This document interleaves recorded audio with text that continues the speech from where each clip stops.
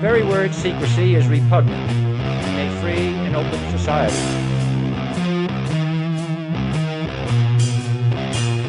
Politicians are put there to give you the idea that you have freedom of choice. Everything you read in the mainstream media is 100% true.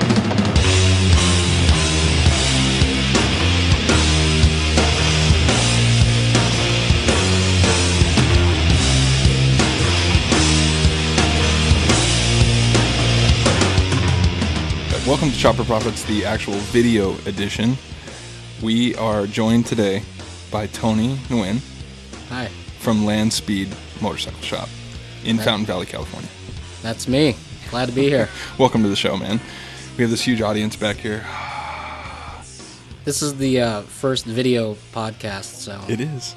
Hopefully it'll work out. We're experimenting, so now you get to see our mugs, you get to see the guest mugs, and hopefully that's good for everybody. For some reason, my throat is super parched right now.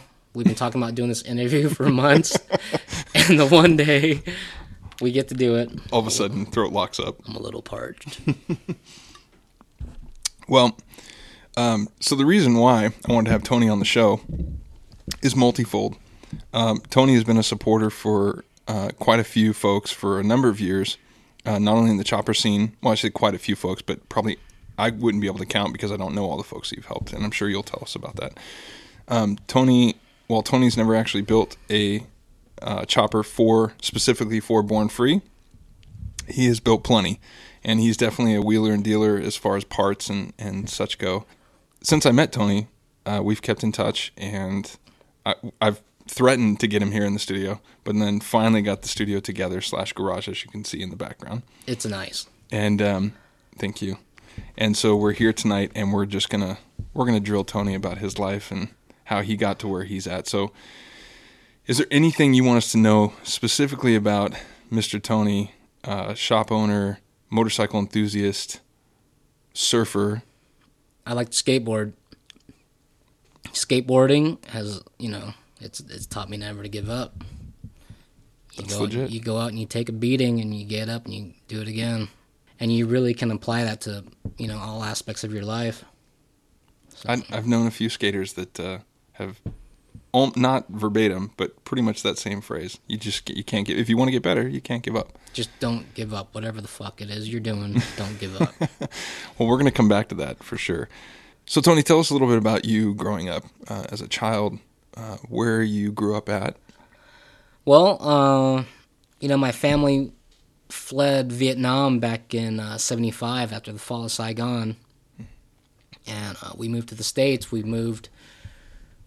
Initially we're at a refugee camp in Camp Pendleton here in California, and we ended up getting sponsored by a church in Hawaii, in Honolulu. So we were there from 76 to about 79, and we moved back here to California, and I grew up in Orange County, in Tustin. And what was that? I mean, do you have any recollection of actually like moving or fleeing with your family? No, not then. I remember coming to California from Hawaii and asking. I had some money, some U.S. currency. I must have, I don't know, like $6. And asking my mom if the money was still going to be good. When we made it over to California. Kind of funny. It makes sense, right? As a kid? To a 6-year-old, it sure did. Yeah. So you landed in Tustin. Landed in Tustin. And what was that like growing up in Tustin? What were you into, and how long did you live there? I lived in Tustin. Let's see. I went to Tustin Memorial, CT. Went to Tustin High School, Hillview, which is a continuation school. It's where all the awesome kids went. I went to a continuation school too. See? It's funny because they take you to a smaller school and they surround you with like your best friends. Yeah. And they expect you to excel. It's funny because there used to be this little hill at the end of the field. We used to run up there and get high during class. And if the teachers came after us, we would hop the fence and bail for the rest of the day. So after a while, the teachers were like, you know what? We'll just let them get high, let them come back to class. And we don't want them to ditch. Exactly. So we come back just totally blazed and still not do anything. It's continuation school. Right. Well, but you were able to focus easier, right? Hi. Absolutely. See? I'd focused on, when I was going to get the next Chili Billy. It was a funny time growing up. Tustin was cool. A lot of good friends. Not too many Asian kids until I reached high school. Mm-hmm. I think I was the only Asian kid in elementary school at Tustin Memorial. That must have been early on in Tustin's heritage. That was early on in Tustin's heritage. Yeah. I say that not to sound racist, but it's just a fact that Irvine and Tustin are mostly Asian. Well, I take it back. I would say mostly Asian, Persian. It seems to be a bigger influx now of a Middle Eastern culture. Yeah, back in the early 80s, I was just surrounded by a bunch of white kids. Mm-hmm. So I got into, other things, not even just white kids, just things that we did. We were riding BMX bikes. We were building BMX bikes. We were throwing dirt clods at each other. As I got older, there were other Asian kids at my school, at my high school, but by then I was already programmed to want to ride motorcycles and fucking build hot rods, and I loved muscle cars as a kid. It's pretty rad. Was it kids around you that specifically influenced you to that, or were their dads into those things, or? One of my good friends, Scott, who I hadn't seen in years, I just saw him a couple months ago, but his dad had a GTO. Mm-hmm. And when Scott was the first one of our friends to get a license. Okay. So he's 16, and he's driving around a bunch of 14 and 15-year-old kids in his dad's GTO. And obviously, anytime you start from a stop, pedal to the metal. Right. And just light them up. And we'd all just be giggling and... Stoked. Totally stoked. Super fun time. But, yeah, everybody's dad was into hot rods and bikes and stuff, so... So that definitely played a part in you think, you going kind of that direction as far as motorcycles? And that, my brother, my second oldest brother, Tim, he had a bike. I had actually ended up getting it from him, but it was an old Ninja 600 street bike, and nice. I rode the shit out of that. This was before the helmet law. Right. So we used to ride, Palm Springs, and we used to cruise Balboa. Balboa back in, the 80s, early 90s was the spot to cruise. Do you remember the Volkswagens cruising through there? Oh, yeah. That was probably in one of those. Oh, yeah. You didn't, bikes, Volkswagens, you just cruise whatever you had. Yeah. You'd see girls cruising in station wagons, and you'd try to get in there. Right. We would cruise in my friend's dad's Suburban, and we'd roll, 10 deep in the thing. That's awesome. Yeah. Before the seatbelt law, obviously. Before the seatbelt, you could fill up, a Ford Ranger with 10 kids in the back. When things were cool. It's funny. Thinking back then, I always thought, we can't get away with shit. This is lame. We can't do anything. And you looking back, it's good God, I can't believe the stuff we got away with. Yeah, compared to now. We were stupid, young, destructive kids, That's okay. I think, I think that through those times, I know I can speak for myself, and I'm sure you may agree, you may not, but through those times and the things we did, stupid or not, we learned a lot. Oh, yeah. We learned a lot about ourselves, we learned a lot about our friends, and, maybe what true friendship is and all that stuff. I always had to learn things my way, the hard way, whatever. Right. I couldn't just listen to anybody. I had to do it myself. Right. If they say, "Hey, Tony, if you jump off that fucking cliff, you're gonna get hurt," I'd be like, "You know what?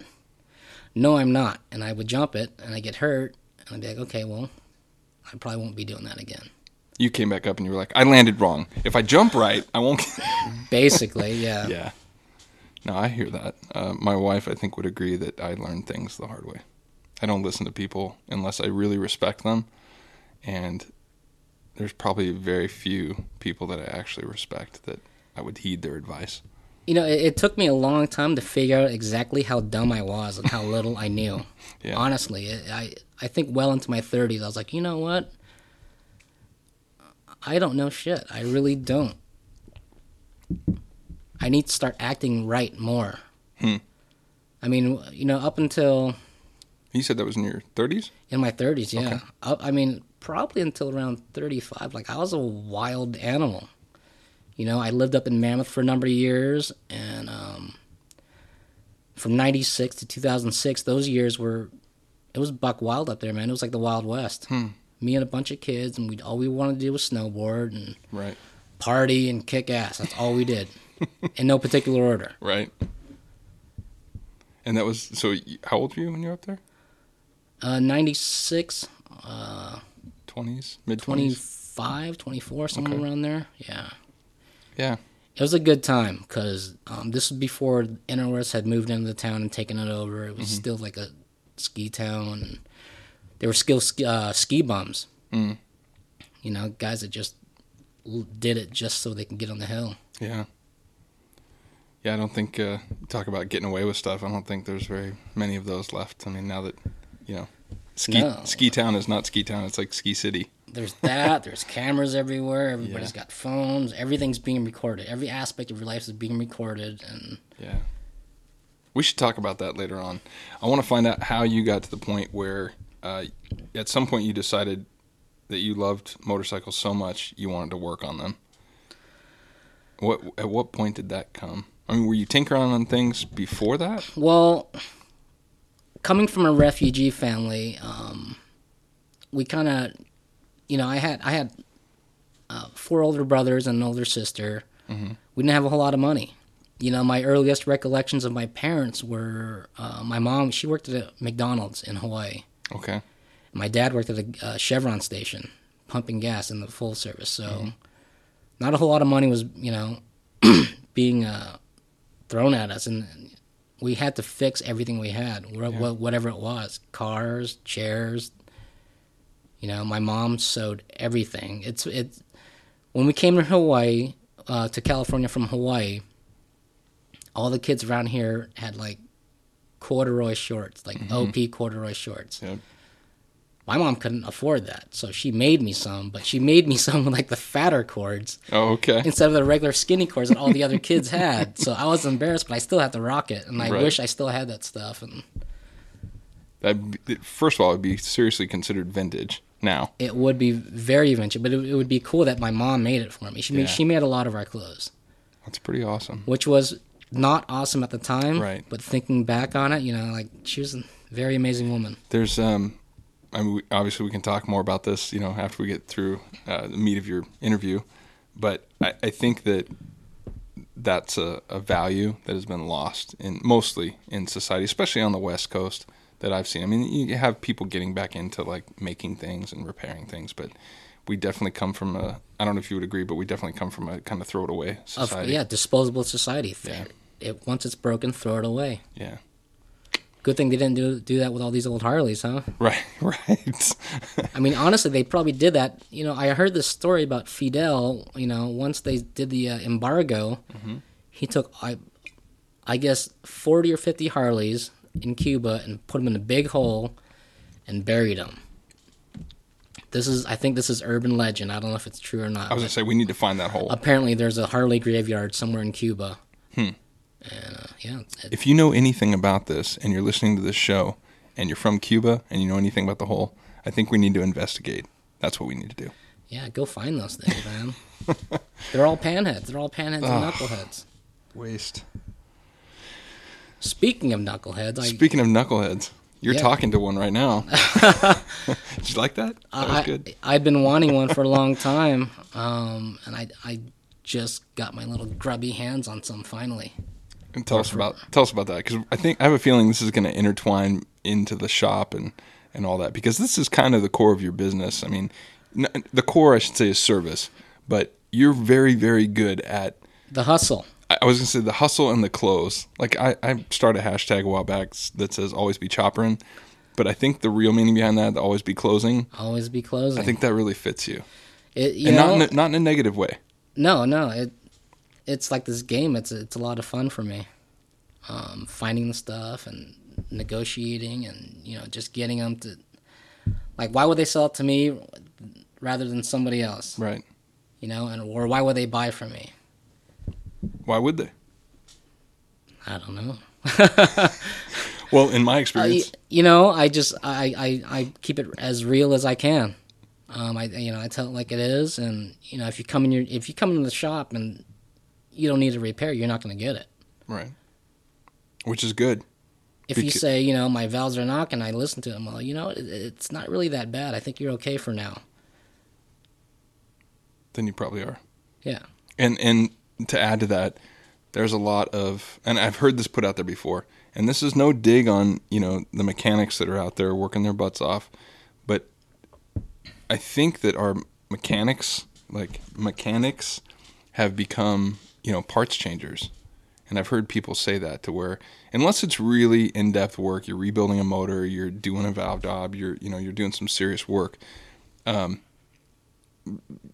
replacing bearings, whatever it may be, it's really just, and I'm speaking mostly to the Harley side of things, you're mostly just getting parts taken off and put on the bike. Well, I mean, with Japanese bikes, Honda and Yamaha, there's not a whole lot going on there because those things work. Right. And they'll work for a long time. They won't work, you'll put it away, you'll come back 15 years later and just clean the carb and it'll fire right up. Right. But with Harley, if I'm just a Joe Blow Harley owner, I went and bought a new, 2009 or 2014, whatever it may be, and I take my bike into the dealership, there's a good chance that whether I need service or not, I'm going to get charged for some stuff. Yeah, I think, some of those dealerships, they have pretty serious overhead. Yeah. Which, I'm lucky. I'm actually very lucky. I have a fairly low overhead, and it allows me to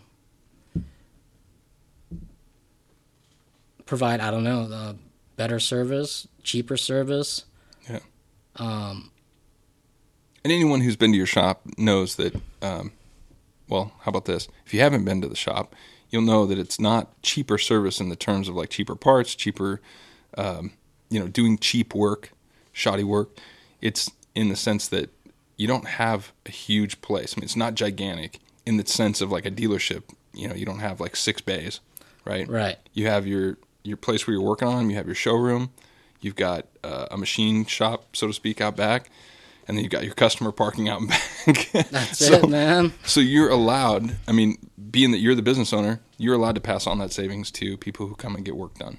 Right. And even so much as I've seen a lot of your friends who come by, this is kind of one of my first impressions of Tony. I come over to the shop, and there's more people working on bikes than Tony and Eric. That's the type of person that you are.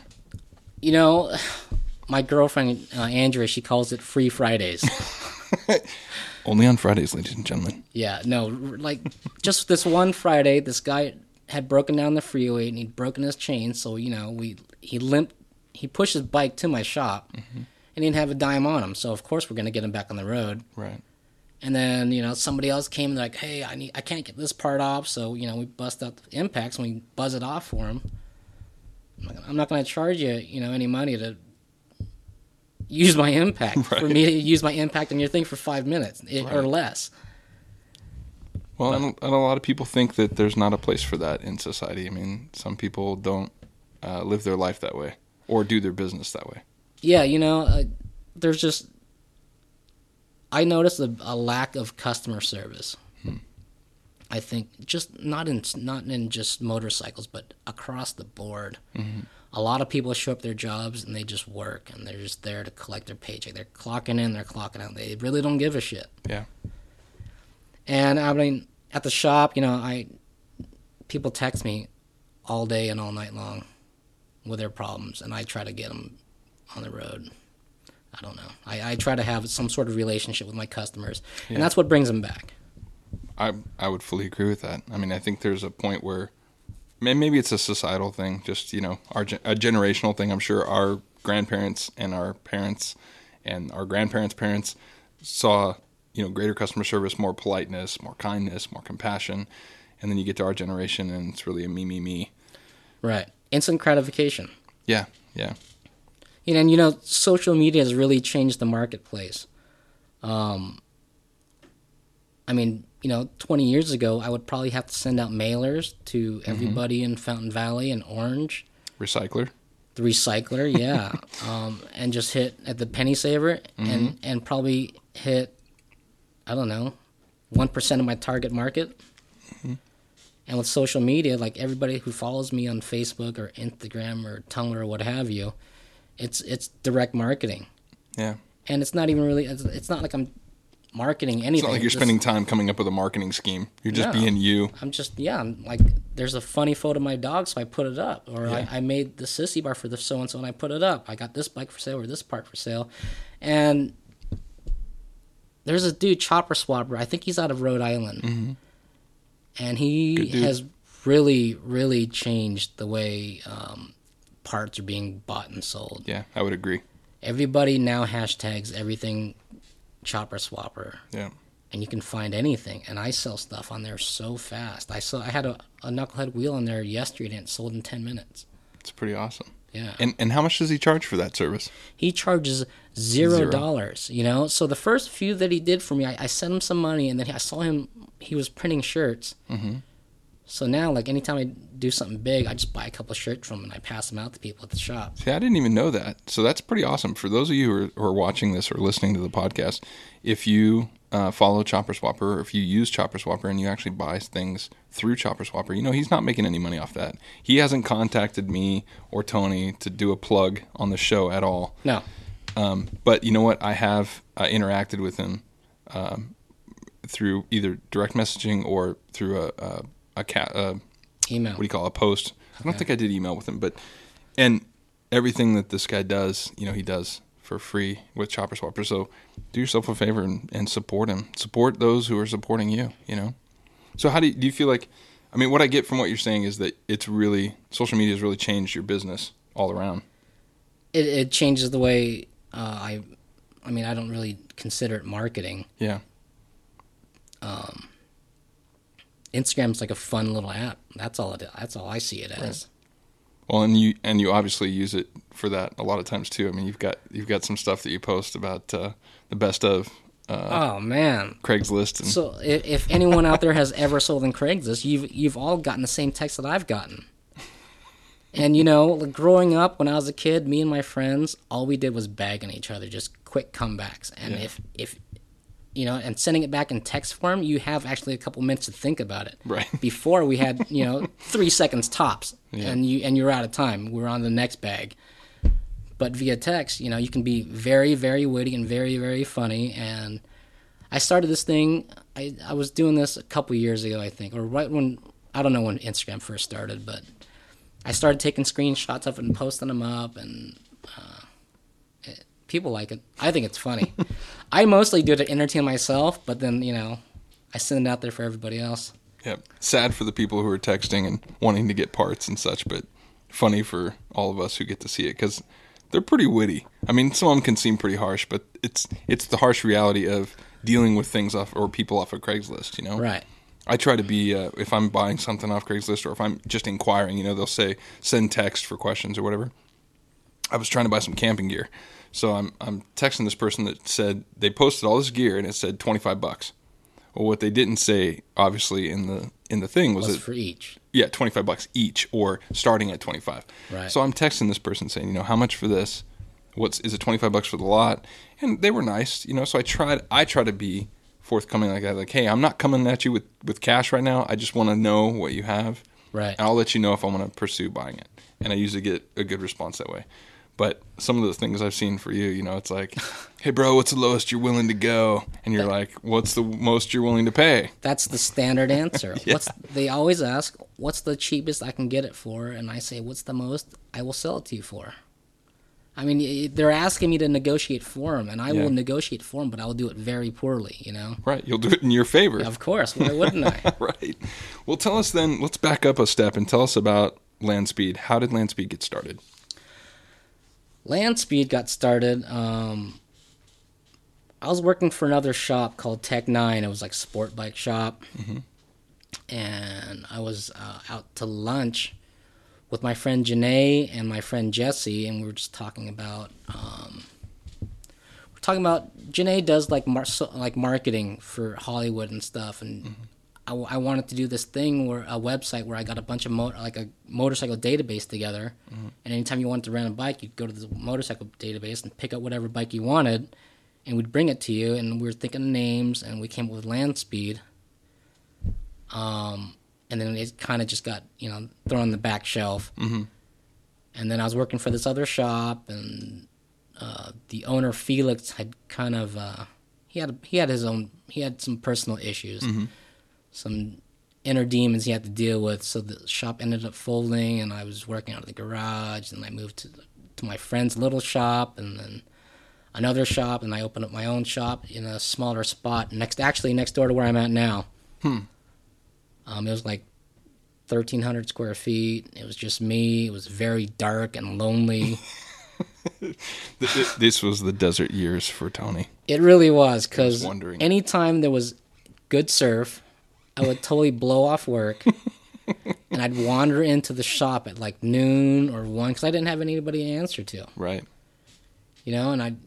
And if I surfed for that long, I'd show up just completely drained. Right, of course. So yeah, it was hard working there by myself. Yeah. And then this guy I know, a fantastic mechanic, Eric Martinez. Eric worked at Beach Yamaha for a number of years. Okay. And then when they parted ways, he was looking to open up his own place. And like he and I got to talking.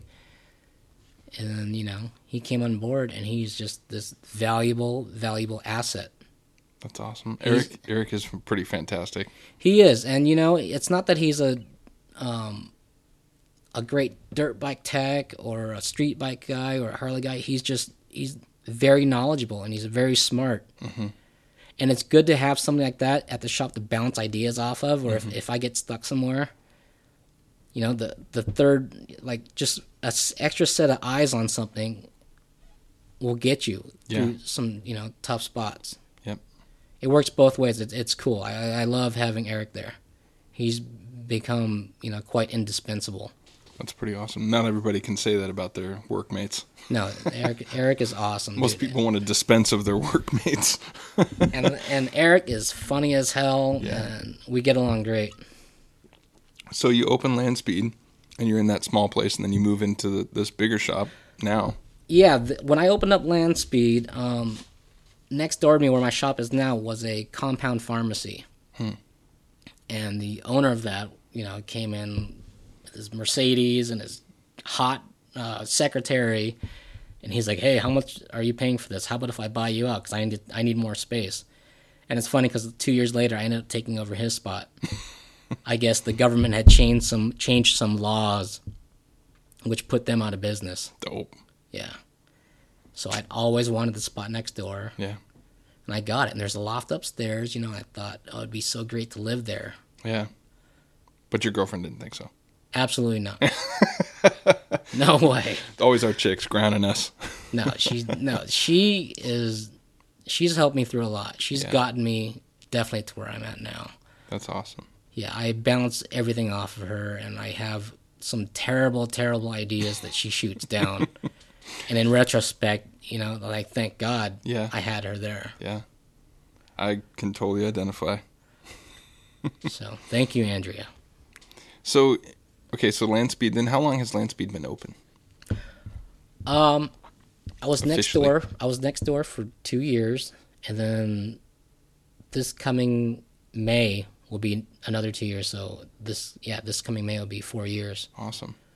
I've been doing it. And as far as like your involvement in, this chopper community, because we kind of started, I led off with how you're constantly helping folks, and I mean we could leave it at that, and that's all people would know. But I know specifically that you've helped people get to, to Born Free. Born Free, I just want to get them back on the road. Honestly, Right. People come with ideas, but they don't know how to reach their ideas, reach their dreams. So I just kind of assist. Yeah. That's all I do, man. I'm not a bike builder by any means. But you do have some bikes that you want to get built. Of course. I've got a lot of projects that are really hard to get to because the service side is doing good, Which is a good problem to have. It's a great problem. I'm very lucky, very blessed that I have a great customer base. I accept the position, by the way. I'll come in and finish your project bikes. Oh, that'd be awesome. I may have to ask you a bunch of questions in the meantime. But No problem. as long as I don't have to quit my day job, I could just come in maybe for an hour each day, maybe half an hour. It's so hard to get to them. By the end of the day, like around 6 o'clock, things quiet down. Yeah, And I'm tired. absolutely. So I may tinker around with my own stuff, but probably not. Yeah, it takes work. I mean, you can't see it here in the back. Well, maybe you can in Tony's camera, but in anything that I do, I have to pull things out of the garage to even get to them. And then once I get them out, it's usually there's a few minutes of like mocking it up to look at it. And by the time I finish that, I'm done. I'm tired. I just want to put it all away and go back inside. So I can imagine, because I've seen your shop, and there are quite a few bikes in there, including your project bikes. And plus, then you've got, I know you recently have started building out your showcase area in the front. I mean, you've got some stuff set up. It looks pretty nice. I've been wanting to do that. The whole shop has been a work in progress since I moved in a year and a half ago. Yeah. When I first moved in, I had a lot of space, and I didn't know what to do with. Yeah. And I filled it up pretty quick. And it just seems like I'm constantly cleaning. I actually recently brought in my nephew to help sort through all our hardware, because nobody wants to waste 20 minutes a day looking for 5/16 18 nuts. Right. Right. So I've been doing that, and I've been acquiring little tools here and there, and just kind of getting the place dialed in and cleaned up. And I've been trying to get like the showroom area dialed in and cleaned up. And I just need to know where everything is. Right. Right. And I mean, that helps. That helps also unclutter the chaos that can affect you emotionally and mentally from working in a place that's cluttered. Right. So that's good. Tell us about your appearance last year at Born Free. You had a booth, or place. A place. Yeah. I had a booth, and we did this weenie toss. I came up with the idea late night. This must have been a good idea because Andrea said yes. Or maybe she didn't and you just overruled her. I think she said yes, but like kind of off the cuff, didn't think it was actually going to happen. Right. But I came up with the idea for a weenie toss because, well, let me backpedal a little bit. I used to have ride-in night movie theaters. Right. At the shop, I'd show a movie on the back wall. Everybody would ride in and hang out, and I'd barbecue and stuff. And the next day, there would be a bunch of hot dogs left over. So we would throw the hot dogs over the fence at like this little, it's like a little remote control car or something. For one reason or another, it was on the other side of the fence, sitting on a rock. So we'd throw hot dogs and try to hit the thing. When it got slow, we'd gamble back there, right. Betting like $5 so you could hit the car. Anyways, we came up with this idea for a weenie toss, and I told my friend John Moss, who's an incredible industrial designer and artist. John is good at a lot of things. Yeah. He never ceases to amaze me. But he painted this thing for me, and this girl in a compromised position, to say the least. Thank you for keeping that PG. Yeah. And you could throw these hot dogs at this painting, and if it went in a certain spot, you won a T-shirt, and if it went in the smaller spot, you won an oil change. Needless to say, it was a hit. There was no oil changes given away. No oil changes were given away yet. Lots of T-shirts went out. Right. Which is cool, and I think I'm going to do a free T-shirt thing maybe next year at Born Free. I'm going to have my friend come out and pull T-shirts and just give them away. That has also been another way for me to market. Yeah. I'm not going to make any money selling T-shirts, am I? I don't Some think people so. do. Some people do. Some people make a lot of money at it. I don't know what that's like. I think for you, what happens is, just from what I've seen, just people knowing that there's a shop that's locally owned, supported, that someone who supports this chopper culture, and it's close by. Right. I mean, that in and of itself is pretty huge because it's mostly, I mean, from what I've seen, you get a small shop that's like a maybe the size of my garage or less, like a one-car garage. A guy rents it out in his spare time, or maybe two guys rent it out, and that's their shop. You and I aren't gonna go and be able to hang out with them, even if we became their friends. We're not gonna hang out with them and be able to work on our bikes there. It's just not how it works. Right. But you have a shop, a professional shop, where you do service. You even have dealerships sending you older Harleys that they don't want to work on. That's right? actually a crying shame. I can't believe that happened. But still, that's good for you. It is good for me. It's hard to. I can't really wrap my head around that. Right. How that happened. Right. But anyways, it did happen, and I got the kid back on his bike the next day. And it's a good thing. I have another guy I think I threatened to send to you as well, a friend of mine at work. I gave him all your information, so I don't know if he's contacted you yet, but he's got an older, I think it's a shovelhead. Okay. And he tried taking it to a couple dealers, and they just said, yeah, we don't work on those. Right. You know who sends me a lot of business is Kirk over at Sporty Parts. Okay. He has a little, he sells parts in Fullerton, sports only, mostly Ironhead stuff. And not too many people work on Ironheads. Yeah. I'll work on whatever. Right. I mean, if it's slow at the shop and your lawnmower's not working, bring it in, man. Compression check. Yeah, we'll do a compression check. See where we're at. Clean out the carb, go. Of course. We'll race it later. Well, let's talk about maybe what your future vision for Land Speed is. Obviously, you just said, you're not going to try and make a living off of selling T-shirts and merch, but you do have a good collection of parts that you come across, and you put those up for sale. Excuse me. And and you do service, and so what's your vision for Land Speed future-wise?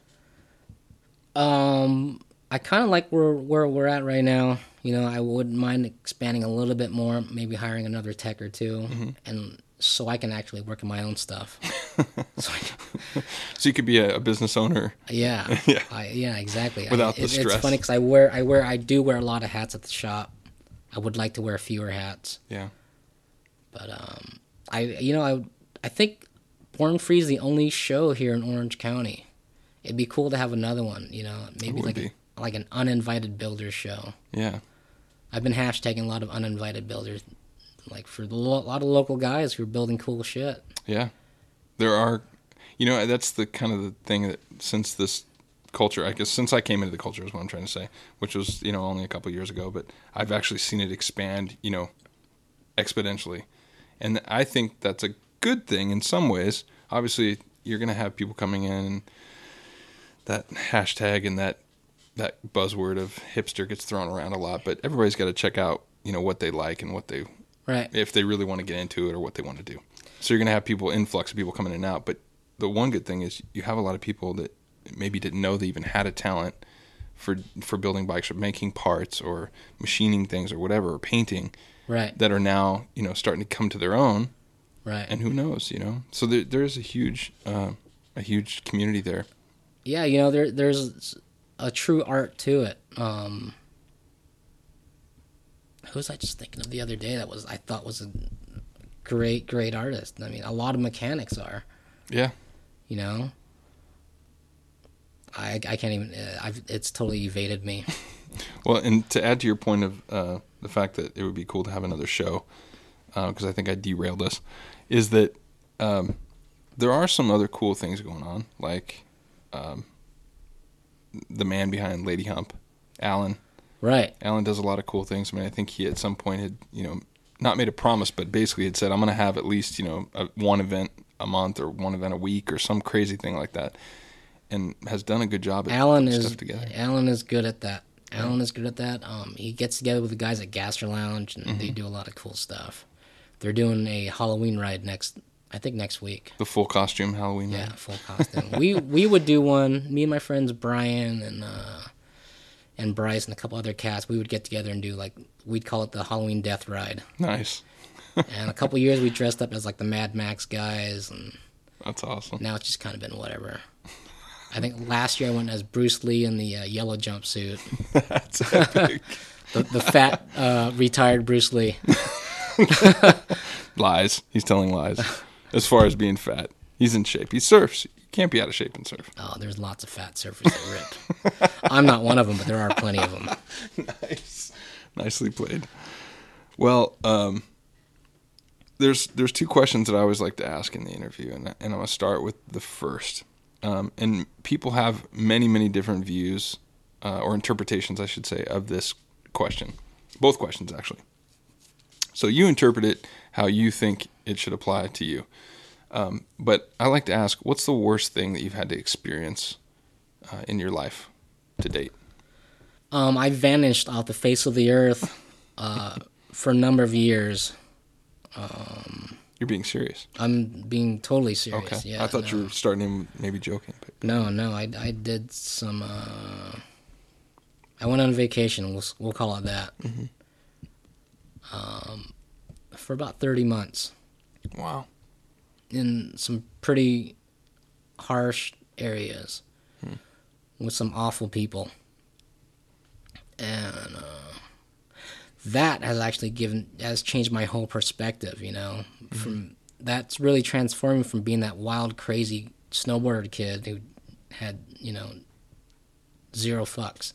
Right. Like, I just didn't. Back then, I didn't give a shit. Now I have a lot of respect for people, and it's just really changed my outlook on the world, on people, and how you treat people. Yeah, that was a hard time. That was probably the hardest thing I'd ever had to do. Was that was your vacation a self-taken vacation, or was it one that was imposed upon you? Federal. Let's just leave it at that. That's but it was an ugly time in my life, and you know, I disappeared. A lot of people didn't know what happened. Honestly, I didn't know what happened. Yeah. A victim of circumstances, unfortunately. Yeah. And I got tied in some stuff that I had no business being tied into, but I have a buddy that happened to, actually. You know, the way the feds work, they just take you. Yeah, it's kind of like fishing, you know, big net. They just grab. They really do. And some of those federal laws, the guidelines they have, they really don't give the judges any power. Yeah. A lot of power lies in the prosecution. It's very unfair. It's very skewed. That's heavy, man. I got to be honest with you. In the 3 seasons I've been doing this, that's right up there with some of the heaviest answers I've had. I mean, I've had, you know, I lost my mom, and this was really difficult, or something happened. I've lost my mom and dad. I lost them, thank the Lord, before I went on my vacation, because that would have been twice as heavy. Yeah. What and this is usually the follow-up question, because I like to try and end on something that's like a more positive. You know, some people take that question of it was a hard time for me, but I gained a lot out of it. That's what I was going to say. I learned a lot out of it. Yeah. So would I like to get that time back? You know, I'm doing it right now. Yeah. Every day when I wake up at 5 or 6 in the morning, I go till late. You know, I run 12, 15-hour days all day long. It's a lot of hours. Every day. Every day I run. I go until I can't go anymore, and I go home. I eat something, and I'm out cold. That's hard work. But you know what? I do my best to do the right thing, and it makes me sleep like a baby. Yeah. I have no regrets. I think every day when I go to sleep, my day was well spent. Not a lot of people can say that. I mean, I sit here before you and know that there's some nights I lay in my bed and think, you know, I really didn't apply myself at all today. Excuse me, I'm not winking at you. I got dust or something in my eye. But I lay in bed and I think, you know, I didn't do the best that I could. And that's, it doesn't haunt me, but it definitely leaves me with a sense that I know I'm not doing the best I can. Like for work. You work for somebody, you should be giving your all, you know. But I know. If you work for somebody, you know, what you're really doing is you're selling the best hours of your day to that person. Yeah. Your time, it really is currency. Yeah. So at the end of the day, it's not all about work. Take time out for yourself. Be sure you take time out for yourself. Like early morning when the world's still asleep. Yeah. I'm out in the water, and you know all those guys are out in the water, and this is our time. Yeah. That's wisdom right there, ladies and gentlemen. Tell us about maybe what the best thing that you've experienced in life to date. Wow. A lot of things, you know. My girlfriend Andrea she's played a pivotal role in where I'm at now. She really has. She's brought a lot. she's made things that didn't make sense to me, anyways. You know, getting like it's like having Eric in the shop, an extra set of eyes on a problem. She's like an extra set of eyes on your life. On my life, absolutely. Yeah. Just this last year has been really good for me. You know, a lot of good things have happened. As far as finances, this is like the best I've ever done. Like in the last 42 years, this is the best I've ever done. I can go out, eat whatever I want, whenever I want. And that, honestly, like, it hasn't always been like that. Yeah. I'm sure it's not like that for a lot of people. Right. And it's not like I'm rolling in money. You know, like I can, when I go to gas station, I fill up my truck. Yeah. That has never happened to me before. I don't have a brand new truck, but when I do need gas, I will fill it up. Yeah. You know, I pay my insurance on time. I pay all my bills on time. Not everybody can say that right now. Not everybody can say that right now. So I am very lucky, very blessed. You know, 2014 has been good to me. Good. To say the least. And I've been doing my best to, you know, kind of give back to everybody that comes in. Well, it shows. And I think I started out saying this, that your character to me showed through. Even, you know, the first time we had a conversation sitting at the benches at Cook's, there was something, I mean, amidst all those guys, not saying anything about those guys, but just there was something that stuck out to me about your character.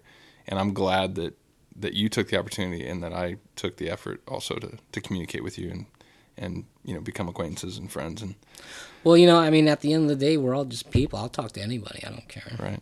I don't care if you're the president of the United States or some dude bugging me for money. You know, this guy approached me at the gas station not too long ago, and I knew he was panhandling. Mm-hmm. And right when he got to me, before he could say it, I asked him for money.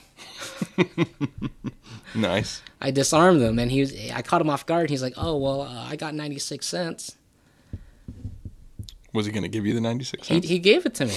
Wow. Yeah. No, it's funny. I watched this video online, and it was this kid going around to different people, like eating and asking them for food, and they wouldn't give him any food. Have you seen this video? Yeah, I've seen this one. And then they give a homeless guy a pizza, and the homeless guy's sitting there, you know, on the bench eating the pizza by himself, and some kid rolls up and asks for a slice, and the homeless guy's like, "Yeah, you can have a slice of pizza." Yeah, they did that with a couple people, and each time the homeless person always gave them, you know, whatever, half or some of what they had to eat. Yeah, very cool. Yeah.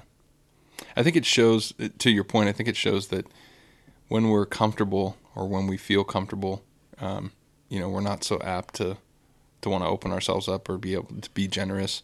But when you have nothing left to lose, you know, what do you care about being embarrassed in public, giving somebody some food? What do you care about? It just doesn't matter. None of that stuff matters anymore. Right. Yeah. Tony, thank you so much for being on the show, and I'm stoked that you were the first video cast.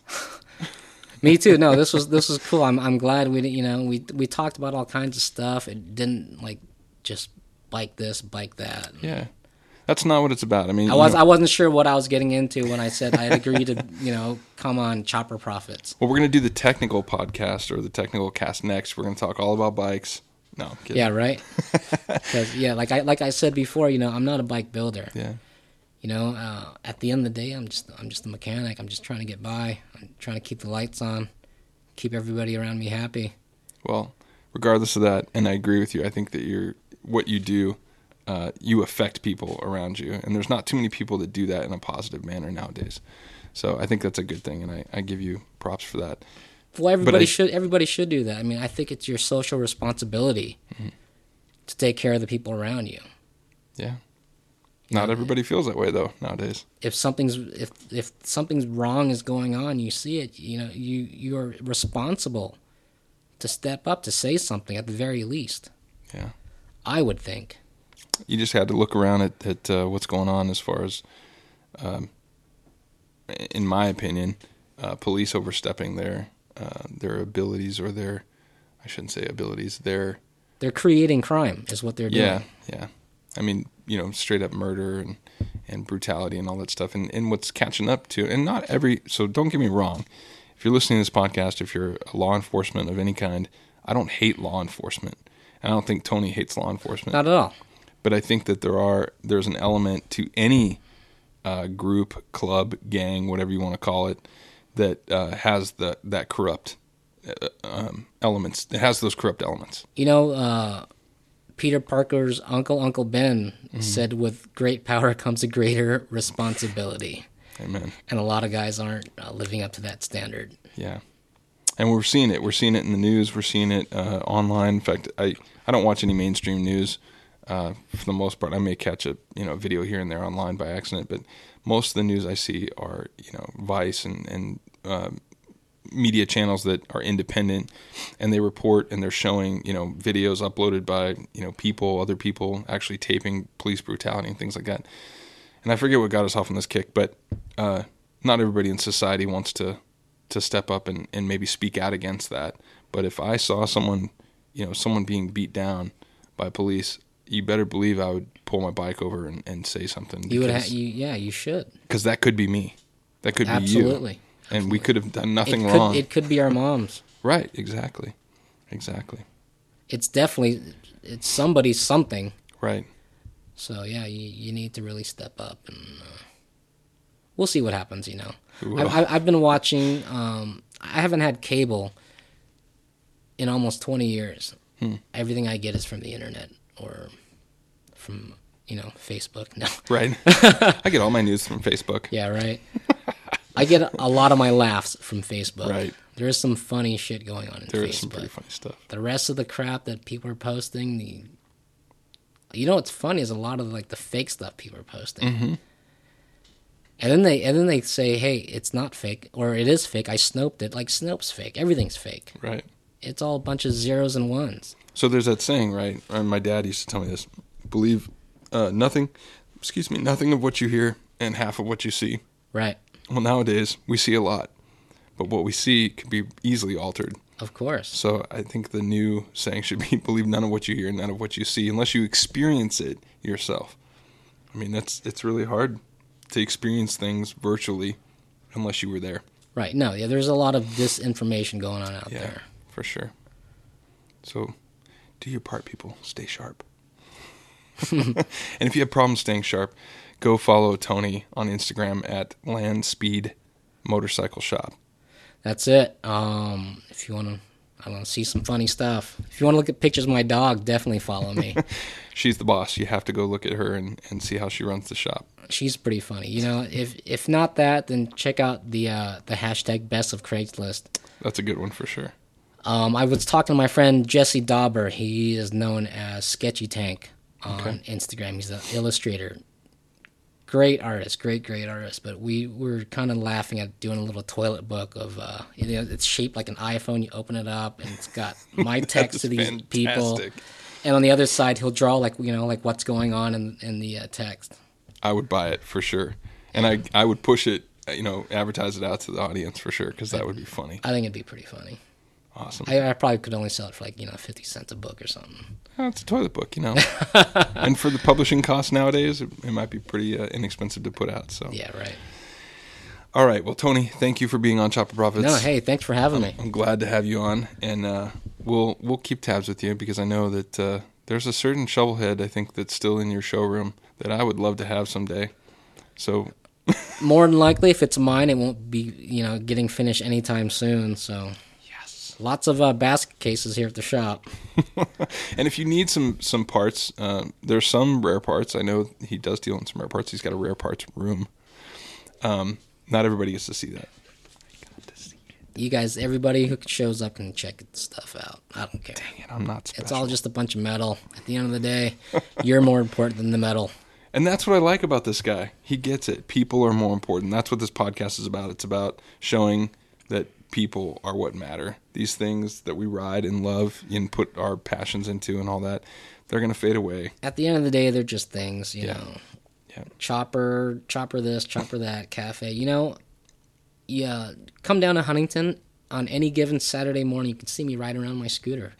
Meep, meep. I ride a scooter. I love riding my scooter. It's got surf racks on it. It literally crushes PCH. It's awesome. I take that thing everywhere. He's not lying. I'm serious. I'm not lying whatsoever. Now you got to Instagram a picture have Andrea take a picture of you on your scooter with a board or something or whatever, or pulling a wheelie, whatever. and put it up there. I'll blast one pretty soon here. Thanks, Tony. Thanks for being on. All right, thank you.